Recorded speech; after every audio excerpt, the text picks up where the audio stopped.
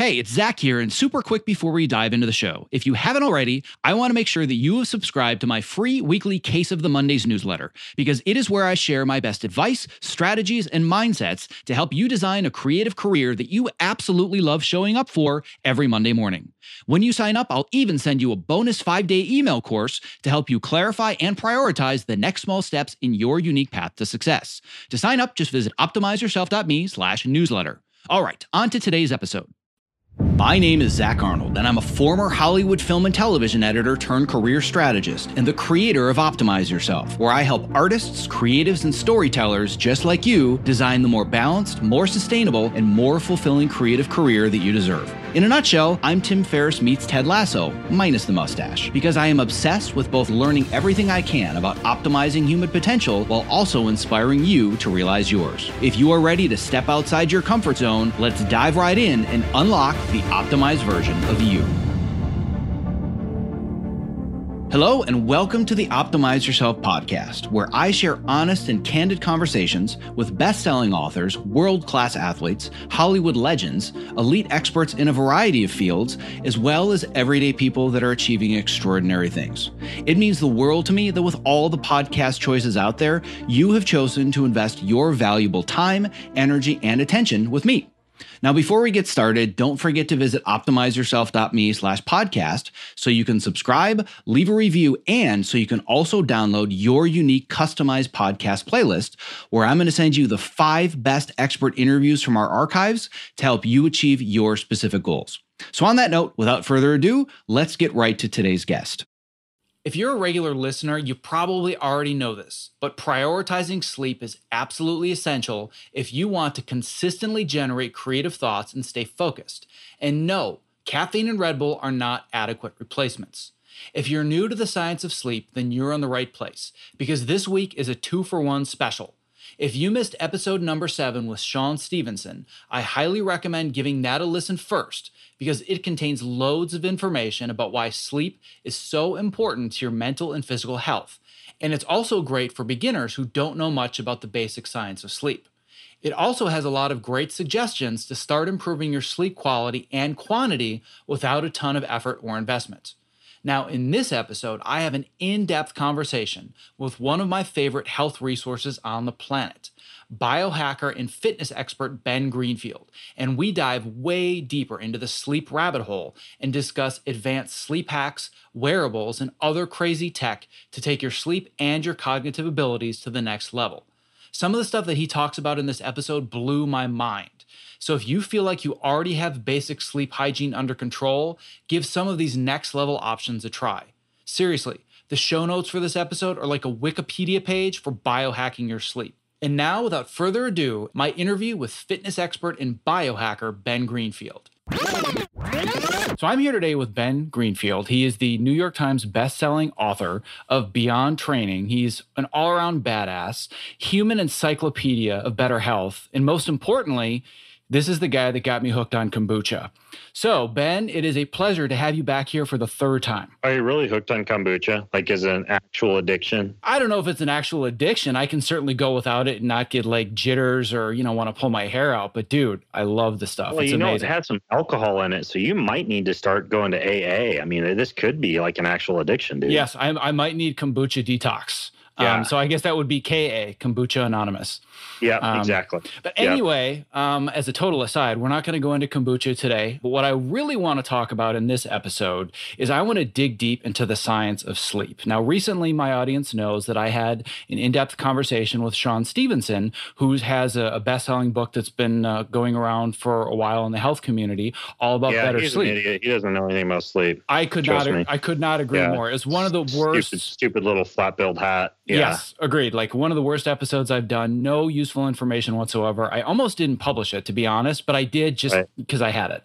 So I'm going to put a link to the show notes to that because that is a treasure trove of information about sleep. But he and I both universally agree that when it comes to getting deeper into really biohacking sleep, talking about technology, talking about the science of it, it's like you're the guy to talk to. So that's why I wanted to have you on specifically today, is to really dig into sleep.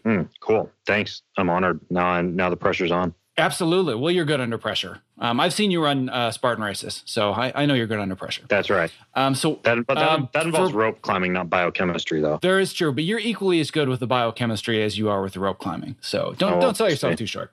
So for anybody that hasn't listened to that episode yet, I do want to give them just a super brief primer on some of the basics of sleep, because in my industry specifically, in a lot of creative industries, and frankly, in American work culture nowadays, sleep deprivation is kind of a badge of honor. It's kind of like a sign of toughness. Like, well, I do 20-hour days and I do 18-hour days, and it's kind of ridiculous. So can we first just talk a little bit about why you shouldn't be wearing your sleep deprivation badge of honor and why lack of sleep is really, really bad for you? Yeah, well, it does kind of depend. I mean, there is a portion of the population that actually has a genetic mutation that allows them to function with less sleep. These would be the people that are probably hardwired to be, from an ancestral standpoint, the watchman at night, or whatever you want to call it. But basically, there's a genetic mutation. There's a gene called DEC2. And what that gene allows some folks to do is to, during a period of time when most people would go from their sleep cycles, right, from light stage 1 sleep down into their deeper stage 4 sleep, and then back up out of stage 4 sleep, most people, that takes about 75 to 90 minutes to do that. And most people need to do that about 4 to 5 times during a 24-hour cycle. Or you could also look at it as you needing to go through that about 30 to 35 times during any given week for you to get full sleep during the week, right? So we're talking about sleep cycles, a number of sleep cycles. And these people with this gene, this mutation, these freaks of nature, they're able to actually get by on going through those full sleep cycles in closer to 20 to 40 minutes.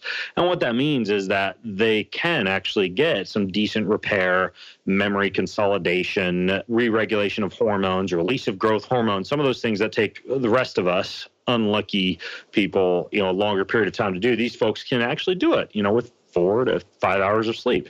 Now, granted, I think there are some other issues. Most of the folks who I've talked to who do pretty well in 4 to 5 hours of sleep, they have things like night terrors and these weird lucid dreams. I think there are some things that happen that could even limit memory consolidation and some of the other things that are supposed to happen during longer sleep cycles in people who have that gene mutation. But regardless, they are actually those people that you'd probably want with you if the zombie apocalypse happens and somebody needs to stay up during the night while everybody else is sleeping, right? Nice. But for the rest of us, we do need to go through anywhere from 30 to 35 of these, 75 to 90 minute-ish sleep cycles each week in order for memories to consolidate, in order for neural repair and recovery to occur, in order for central nervous system repair and recovery to occur, in order for growth hormone to be released to allow for us to have an anabolic response that allows for things like soft tissue repair or nerve repair. And so that's kind of what you're looking at when it comes to sleep cycles and how much you want to get and the importance of sleep. But yeah, there are some people who can get by on less sleep. Now let's talk about that some people, because I know that there are, I'm sure, a lot of people listening right now thinking, oh, see, I told you I don't need a lot of sleep. Let's talk about the percentage of people that actually have that genetic mutation, because I know that it can't be 75% of the population. And that's about the percentage of the population in my industry that's not sleeping enough. No, it's about 0.5 to 2%. So basically the odds are extremely slim that if you're listening, you actually have a genetic predisposition to being able to sleep a lot less than everybody else. Yeah, but when you look at things from a nature versus nurture standpoint, some people, perhaps not by nature, but by nurture, can get by on less sleep. And those would be people with lower levels of physical activity, for example, like the Ironman triathlete or the NBA basketball player often needs, in many cases, some of the better professionals who I've spoken with or who I've seen talk about their sleep in terms of optimum sleep function. In addition to some of the research that's been done on, especially like NBA players and free throw percentage, et cetera, we're talking 9 to 11 hours of sleep for some of these professional athletes who are really, really worked in their bodies hard during the day. We're talking like 3 to 5 hours of focused training. And then on the flip side, monks, people who do transcendental meditation, yogis, people who have certain periods of time during the day where they actually are engaged in, for example, high amounts of alpha or theta or delta brainwave production because of specific lifestyle habits that they've worked in during the day. A lot of times these folks do not lose things like executive function, cognitive function. They don't experience the same fluctuation in, say, like satiety or appetite regulating hormones, despite not having that specific gene and sleeping 5 to 6 hours per night.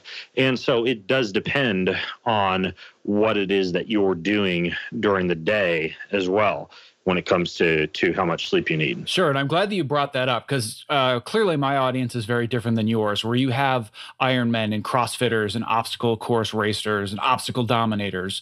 But I have people that are working equally as hard on a cognitive level, where they're probably not moving much during the day, and I'm doing everything I can to get people moving more throughout their workday. But cognitively, they might be doing these crazy sessions of 16 hours straight. So I'm assuming that rather than needing less sleep just because they're not exercising or doing bench presses or running marathons, they still are going to require extra amounts because of the energy expended from those high mental activities, correct? Yeah, about 20% of the people that I work with are athletes. The rest are professional poker players, CEOs, people who have high cognitive demand, hard charging, high achieving lifestyles, but who aren't professional athletes.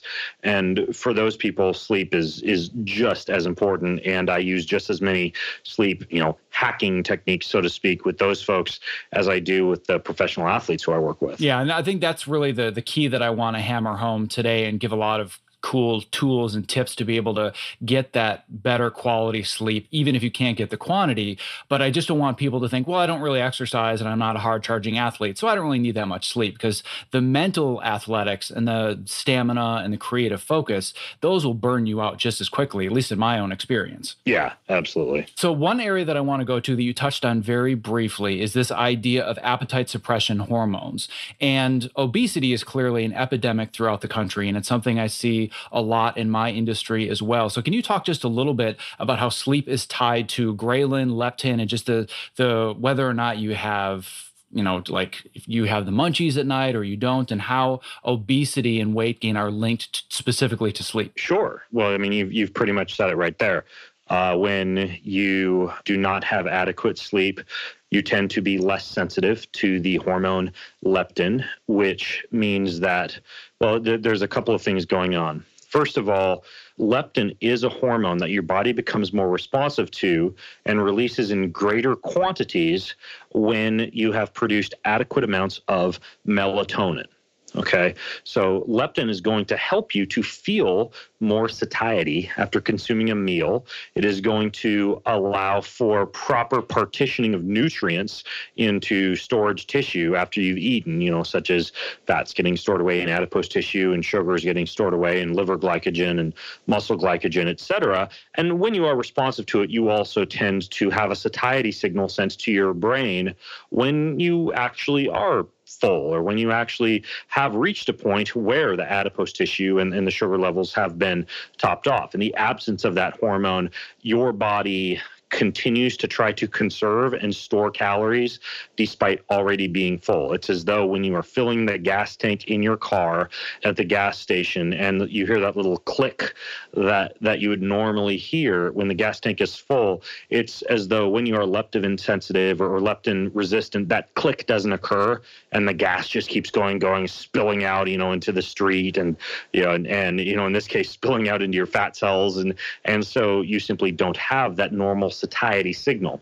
Now, melatonin is something that would be released in adequate quantities, not only when you are sleeping enough, but also when you are sleeping in a cool environment, right? That's one trigger for a large amount of melatonin to be released, keeping your bed cold, keeping your sleeping environment cold. Another key concept when it comes to staying cold would be what research has shown is that finishing any hard workouts within about 3 hours of bedtime is also pretty crucial for keeping the core temperature down. And then the other thing that seems to be most crucial for melatonin release is the absence of blue light and artificial light, both leading up to the time that you are going to bed, but then also when you are in bed, in your room, meaning that, everything from the little blue light that the power button on the TV produces to your iPad plugged in to anything else that might be on in the room, any of that can interfere with melatonin production. So what you'd want to do is pay attention to temperature and pay attention to light in order to maximize melatonin production, then as a consequence of that downstream, maximize leptin sensitivity and leptin production. And the flip side could be said for the hormone ghrelin, which is a little bit synergistic to leptin in that it is going to cause increases in appetite. It's going to cause increases in your drive to eat. And that's great from a survival standpoint when it comes to your body releasing adequate amounts of ghrelin. So you actually go out and you eat and you satisfy everything you need for neurotransmitters and muscle repair and recovery, et cetera. But once again, raging levels of ghrelin, especially in the absence of leptin, just make you hungry, and especially hungry for many calorie-dense, fat-rich, sugar-rich foods during the day, because those are the most calorie-dense, those are the most satiating. In many cases, those are the ones that are going to dump the most energy into your body. So you really tend to crave, the Snickers bars and the ice cream more than you do the kale salad when you're low on sleep. And a big part of that is the large amount of ghrelin, in addition to the lower amounts of leptin or the lower amount of leptin sensitivity. So that's the basics when it comes to hormone. There are other hormones we could talk about. For example, growth hormone pulses and surges as you are asleep, and that's important for recovery. That's important for fat burning and immobilization of fatty acids from adipose tissue.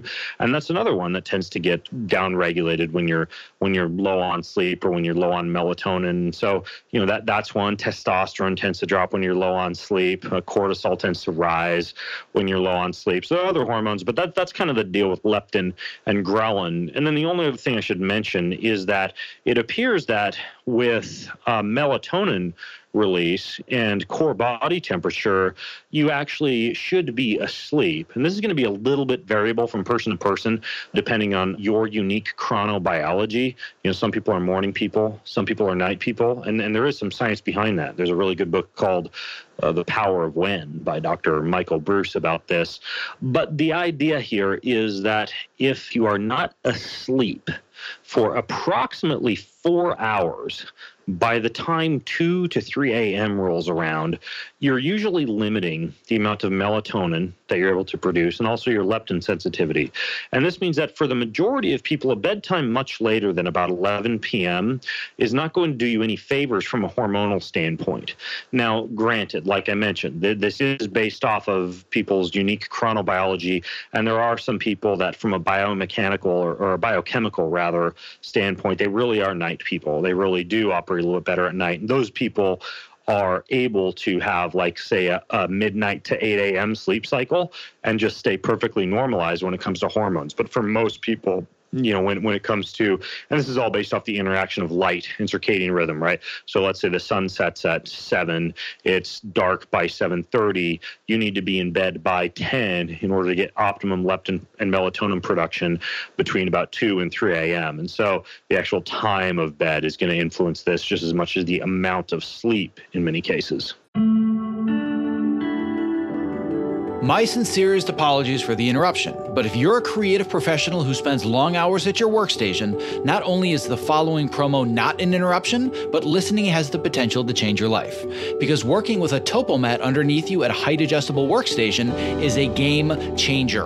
Let's learn a little bit more from Ergo-Driven co-founder and CEO Kit Perkins, creator of the TopoMat. The TopoMat is the first anti-fatigue mat designed specifically for standing desks. The real benefit of a standing desk is movement. We found bringing in this cushioned terrain under your feet, your brain just subconsciously engages and you wander around and you get that movement at the standing desk that you need without even having to think about it at all. People will come to me at an event or a panel and they'll say, I got the TopoMat because of you. Even when they had a mat, once they used this one, it was a total game changer. We've just heard time and time again that with Topo, we've kind of hit the sweet spot, that it's the right premium quality materials and a right shape that people are actually getting benefit out of this stuff. You spend more time here easier than anywhere if you do creative work the way that I do. So I would rather be driving around in a Ferrari than a Ford Pinto. And I feel like this is the Ferrari of the standing mat. One of the things you don't realize is that at a standing desk, your main interface to the world, your body's main interface to the world is the ground. If you're going to invest in anything at that Ferrari level, it should be what you're standing on. Well, my goal is that for anybody that is a creative professional like myself that's stuck in front of a computer for inordinate amounts of time of their waking life, they're doing it standing on a topo mat. So you and I, my friend, one edit station at a time are going to change the world. I like it. That's a utopian vision I can get on board with. If you're a creative professional looking for a simple and affordable way to stay active, energetic, and focused while spending long hours at your height-adjustable workstation, I can't stress enough how important it is to have the right mat underneath you, which is why I continue to share the Topo Mat as my #1 product recommendation. To learn more about the Topo Mat and purchase yours, visit optimizeyourself.me/topo. That's TOPO. Yeah, and I'm really glad you brought that up because everybody's always looking for the magic number. I'm sure you're asked that all the time. Well, how many hours do I need? Just tell me how many hours. And it just seems to me there's so many other components that go into it other than just the amount of time that your body is laying in your bed continuously. Right. So that having been said, where I want to go next is the idea of light and go a little bit deeper into this, because one of the huge revelations that I've had in my study of sleep, and I certainly haven't gone even a tenth as deep as you have, but it's understanding how much light actually affects my circadian rhythms and my hormonal production and the quality of my sleep. So we talked about it a little bit with Sean, where, you know, he has a saying where a good night's sleep starts as soon as you wake up in the morning. And we talked about sunlight exposure, but now I want to go deeper into the biohacking world, because I know you've discovered some amazing ways to get artificial light exposure if you're either in a climate where you can't be exposed to light early in the morning or where your schedule doesn't allow it. So let's go a little bit deeper into how to use light to improve the quality of your sleep. Yeah, light is a Zeitgeber, which means that there are certain elements of life that can move your circadian rhythm forward or move your circadian rhythm backwards. What I mean by that is that, let's say you've been traveling from the Eastern time zone to the Pacific time zone. This means that at 7 a.m. in the morning, Pacific time zone, your body thinks that it is 10 a.m. in Eastern time zone, and vice versa, right? Let's say you're in an Eastern time zone and it's 7 a.m., your body thinks that it is 4 a.m. Well, in a situation like that, it would behoove you to figure out a way to send your body a signal that it actually is not, let's say, 10 a.m. or 4 a.m., and it is, in fact, time for you to get up and do what it is that you want to do. Well, the three cues that appear to be the most effective as Zeitgebers to send this message to your body that it is actually morning, or in some cases is evening, it's light, movement, and food. And so what this means is that one of the best things to do if you're out of your time zone, you've traveled across the world, it's morning, you're groggy because it's not morning wherever you came from, the best things you could do would be to present your body with adequate amounts of sunlight, or something that really simulates all the different rays of light that come from sunlight, to get some food into your system. And by the way, protein, about 20 to 30 grams of protein appear to be something that is somewhat crucial to include with that food, with that meal. And then finally, movement, whether to swim or hitting the weight room or yoga or whatever else. So the idea here when it comes to light is, let's face it, in some cases, light is not readily available. In some cases, you cannot get out into the sunlight to send your body that cue, that signal that it is morning. Right. So let's say I am back east. It is 7 a.m. I'm groggy because I'm used to living in Washington State, but I'm in New York City where 7 a.m. and back in Washington State, it is 4 a.m.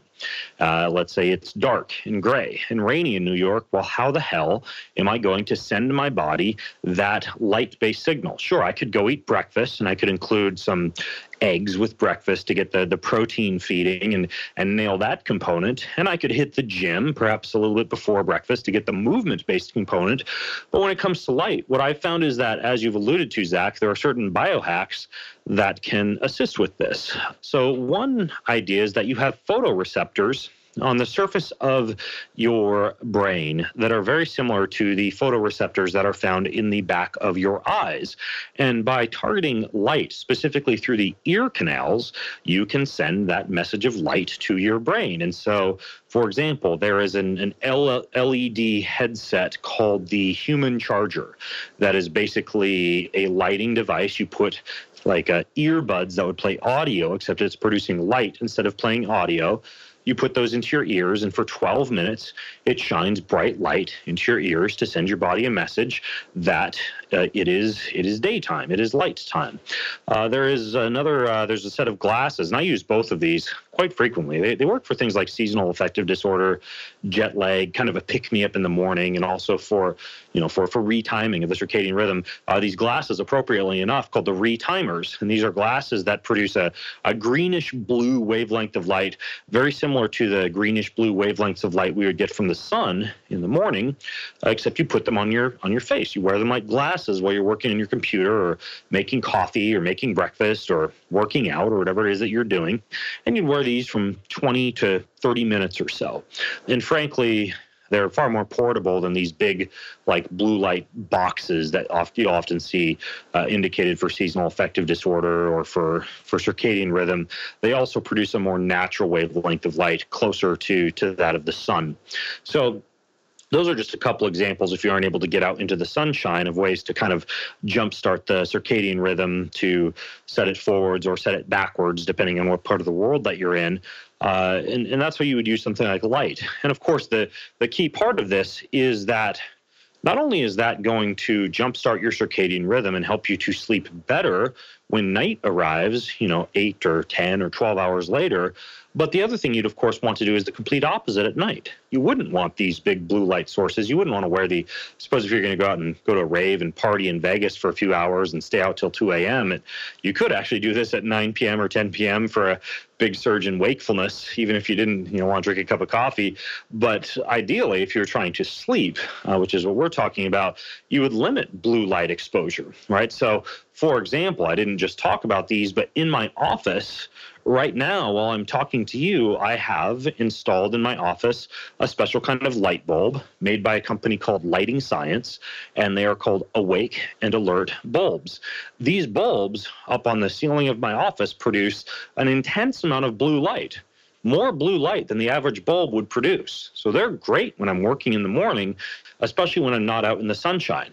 If I were to walk into my office in the evening, however, these would really F up my ability to sleep later on at night. So what I do in the evenings is not only do I wear, the blue light blocking glasses that you see a lot of folks wearing these days to limit the amount of blue light that I'm getting from screens and iPhones and artificial lighting, and, especially like brake lights of cars and street lights are notorious for this.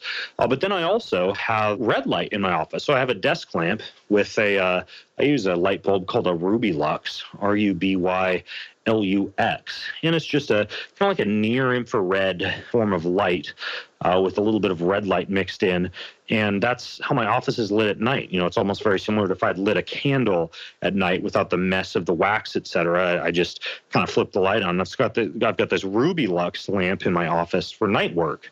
Similarly, in my bedroom, my children's bedroom, I don't have any light bulbs that produce light from the blue light wave spectrum. In this case, I also use bulbs from a company called Lighting Science, and these are called nighttime bulbs, or they make one called a Sleepy Baby bulb as well for like a baby's bedroom, but these have the absence of blue light. So essentially, long answer to your question, it comes down to intense amounts of blue light in the morning, whether that be from sunshine or any of these biohacks that I just talked about, like light bulbs or glasses or in-ear therapy type of devices. And then in the evening, the absence of blue light and the presence of things like red light, whether that's candles or whether that's, red light producing lamps or bulbs or infrared or anything along those lines. And so it's kind of that 1-2 combo that allows you to use light to maintain your circadian rhythms adequately. Right. And one thing that I've talked about on the show in the past as well, I tell people that after about 6 or 7 o'clock at night when my kids go to bed, it basically looks like a dark room in my office where it's only red lights. I use Flux on my computer, so it's a really deep red color on my computer monitors. So it either looks like I'm in, a photo processing lab or I'm shooting porn. It's one or the other. It just depends. And by the way, there's a better piece of software than Flux now. Ooh, that now I'm listening. Not only kind of decreases some of the brightness of the screen, reduces the blue light, but it reduces what is called the temperature, which is also important, and also reduces the flicker, which is also important. And that piece of software is called Iris.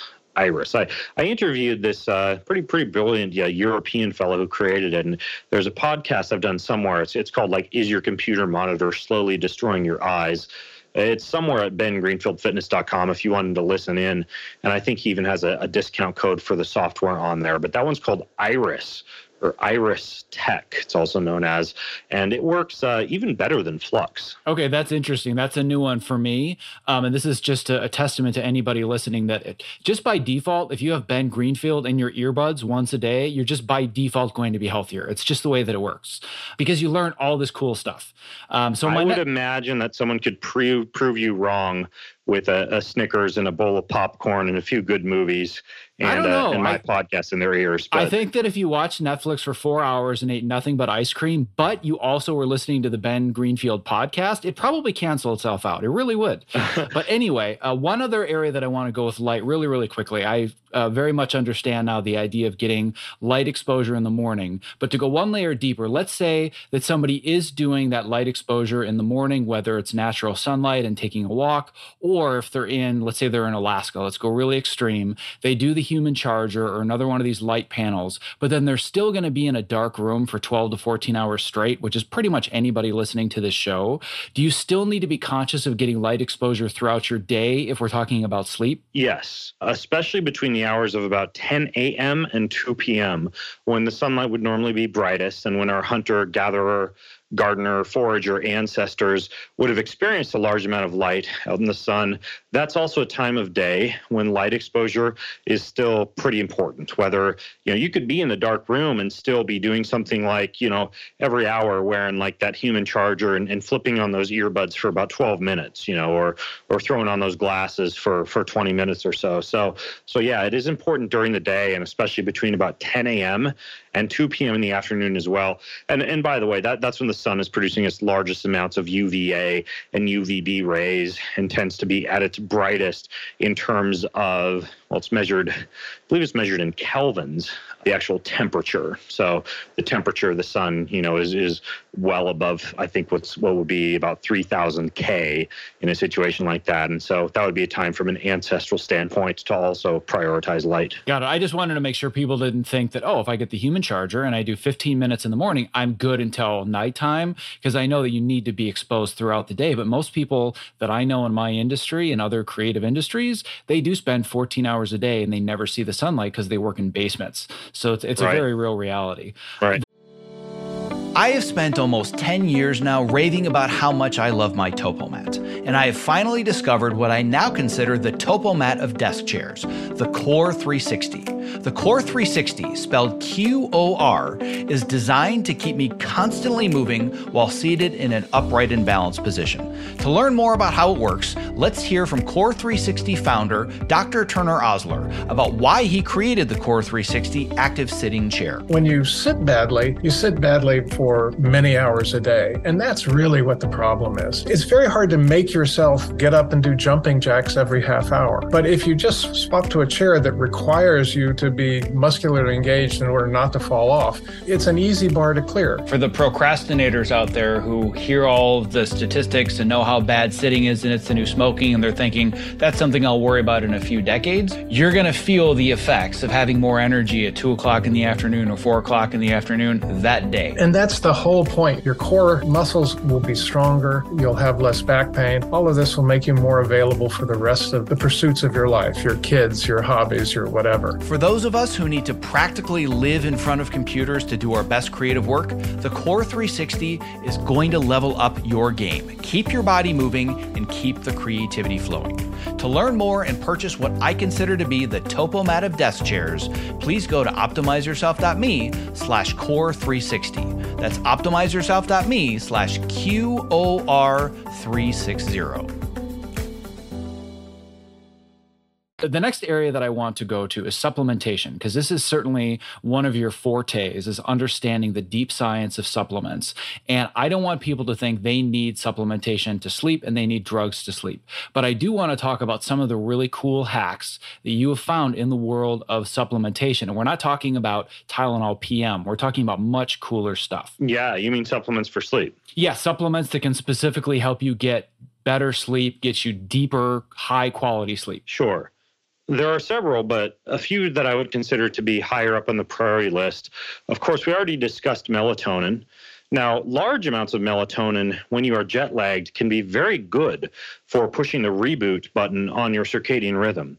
To put that into context for you, my naturopathic medical physician once informed me that he would give about 50 to 70 milligrams of melatonin to cancer patients, and that would allow them to sleep at night and eliminate pain. You know, it essentially, kind of similar to Valium or Ambien, takes a sledgehammer to your head in terms of shoving you into deep sleep, but unlike those drugs, does not inhibit your ability to achieve deep sleep, which is incredibly important for some of those things like memory consolidation and dreaming and cognitive repair and recovery. Valium and Ambien don't allow you to do that, which is why a lot of people who take that and sleep 8 hours a night still have brain fog and still have cognitive issues because their nervous system is not repairing. Well, one of the things that I'll do, assuming that I don't need to be on hyper alert mode that night when I'm far, far out of my time zone and I've traveled to Asia or something, is I'll take, a pretty hefty dose, 40 to 60 milligrams of melatonin just for the first couple of days that I'm there. And again, that's a lot of melatonin. Most melatonin supplements, to put this into context, are 3 to 5 milligrams. But then in addition to using hefty doses of melatonin, when I'm in a situation where I've traveled a lot, I just about every night use microdoses, closer to about 0.3 milligrams, which is not enough to really shut down your own endogenous production, but is enough to give your body just a little bit of a cue, because let's face it, despite using blue light blockers and despite, using the red light producing bulbs in my bedroom, et cetera, I'm still getting exposed to more artificial light than my ancestors would have, just because I'm still driving in my car back from tennis practice or picking up my kids from somewhere, or I'm still talking on my phone and looking at my phone. And frankly, there's some nights where we have, like, when Master Chef is on, like the kids and I make some cool meal and gather around and watch Master Chef while we eat. Well, that's blue light. And so those microdoses of melatonin can help to mitigate just this fact that we do live in a modern society, and we can't deny that, unless we're complete social outcasts, I suppose, living in some pristine Himalayan mountaintop or simulating a Unabomber-esque existence in a forest somewhere. But ultimately, microdoses of melatonin, then megadoses of it when you're really out of your time zone, can be helpful. Another one that I like, that I've played around with a little bit, is PH-GABA. GABA is gamma-aminobutyric acid. It is an inhibitory neurotransmitter that normally would only interact with receptors in tissues of your body aside from your brain, because it's too large of a molecule to really cross the blood-brain barrier to much extent. But PH-GABA is a smaller version of it that can cross the blood-brain barrier. I interviewed a guy who developed a supplement called Sleep Remedy that has not only microdoses of melatonin and some of this PH-GABA in it, but that also has a little bit of omega-3 fatty acid, a little bit of vitamin D, a little bit of magnesium, and some of these can also assist with sleep, especially if you're deficient in those specific compounds. So PH-GABA and microdosing with melatonin, I'm a big fan of those. I also really like one of the most studied effects of cannabidiol, or CBD, the non-psychoactive extract from the hemp plant, which is still legal in most countries and in all states to purchase and to ship to. This is something that most of the studies on it have been done on depression, on anxiety, on stress, and on sleep. And in a range of about 10 to 60 milligrams, it's extremely efficacious especially for hard-charging, busy people to shut down their brains at night and assist with sleep without getting any of the psychoactivity or the paranoia from something like, say, THC or marijuana. So you'd want to look for CBD from hemp, for example, so it's not laced with THC, so you're not having to like fail a urine test or something like that. That's another one that I'm a big fan of, would be CBD. Dosages vary based on delivery mechanism. There are some mechanisms that are what would be called lipophilic or water soluble. Typically, all you would need is about anywhere from 10 to 30 milligrams of that to fall asleep. For other delivery mechanisms, sometimes 50 to 100 milligrams are necessary, but CBD would be another that I'll use quite often at night to assist with sleep. And it also helps with inflammation and repair and recovery, so it has some additional benefits. In the world of herbs, there are some herbs that help out quite a bit. Some of the bigger ones that specifically work by helping to decrease salivary cortisol and stress levels would be holy basil, lemon balm. It's not really an herb as much as it is a molecule, but phosphatidylserine. The company Thorne makes a pretty good phosphatidylserine that you could take, that especially if your lack of sleep is due to stress levels, can be pretty helpful. Now, there are, of course, we could go on and on. There are all sorts of things that can assist with sleep, but I would say if you wanted to get the 80-20, 80% of the results from 20% of what is out there, if I could recommend anything, it would be to do as I do. And what I do is I use CBD. Admittedly, my company produces a CBD called Nature CBD that is blended with lemon balm, with ashwagandha, another thing that can help to decrease cortisol, and with magnesium. Right. So I'll take typically about 3 to 4 capsules of that before bed and combine it with 1 packet of Sleep Remedy, which is that other supplement I mentioned that is a combination of pH GABA and microdoses of melatonin. I've found that 1-2 combo to work really well for me in just about any situation without producing excessive grogginess the next morning or anything along those lines. Now, there are other situations where you might want to completely knock yourself out, or you're completely stressed, or your lack of sleep is due to pain or relationship issues or things like that. And the last one I would mention to you would be Kratom, Kratom. Some varieties are more energetic and uplifting and mood enhancing. Some are a little bit more euphoric and can really shove you into a very relaxed state. And Kratom, you can still purchase it online. The federal government in the United States tried to classify it as a Schedule I controlled substance, but at this time it's still not. And there are certain strains of Kratom that, when mixed in a tea and taken about 40 to 60 minutes prior to bed or in the evening at some point, even before dinner, tend to really, really help with relaxation. And the strain that I've found to be most efficacious when it comes to Kratom, especially in people who are like really beat up, they've had a hard workout, low back pain, knee injuries, things like that, would be a red variety. There's one called Red Vein. It's kind of like marijuana, where different strains do different things, but red Kratom appears to be and has, at least for me, been very, very good for those situations where lack of sleep might be due to some type of physical issue, such as having strained or sprained something. The reason for that is because it acts very, very similarly in the same ways like an opioid-based painkiller works, without the actual addictive properties. So Kratom would be another one to kind of like potentially have in your medicine cabinet as something you could turn to in a situation like that. Well, this is definitely some pretty awesome next level stuff. I'm still pretty much on the beginner level with my evening supplementation. But for me, the staples are magnesium glycinate every evening, as well as EPA, DHA, and then I'll also throw in some probiotics if I want to do the, just kind of clean up the gut flora during the evening. Sure. But I definitely think I want to test out the CBD, because that sounds interesting. It doesn't sound nearly as fun without the THC, but what are you going to do? Yeah, some people actually do get high off CBD. You have to take a lot of it, though. Usually you have to take about 100 milligrams or so. to get high. So about double the dose of what I would usually use prior to bed. All right. Well, now that I want to go real quickly to the last thing, because I want to be very respectful of your time. And this is going to be the antithesis of crazy biohacks and technology. In my opinion, one of the most important parts of getting good, high quality sleep is routines. And I know that you're big on an evening routine. So can you very briefly walk me through what are some of the key components that anybody should have as part of an evening routine if they want to sleep better? Sure. In brief, it would be number one, as you've just learned, to get your body cold, decrease the core temperature. Hot, cold contrast shower can be very effective, especially if you have an evening workout. This would mean that you put the water in the shower on cold for 20 seconds and then hot for 10 seconds. And you go through several cycles of that, right? So you take like a 5-minute hot, cold contrast shower of 20 seconds cold to 10 seconds hot. You can also decrease the temperature in your home to about 60 to 65 degrees at night, which might be a little cool for you for during the day, but that can really help with sleep at night.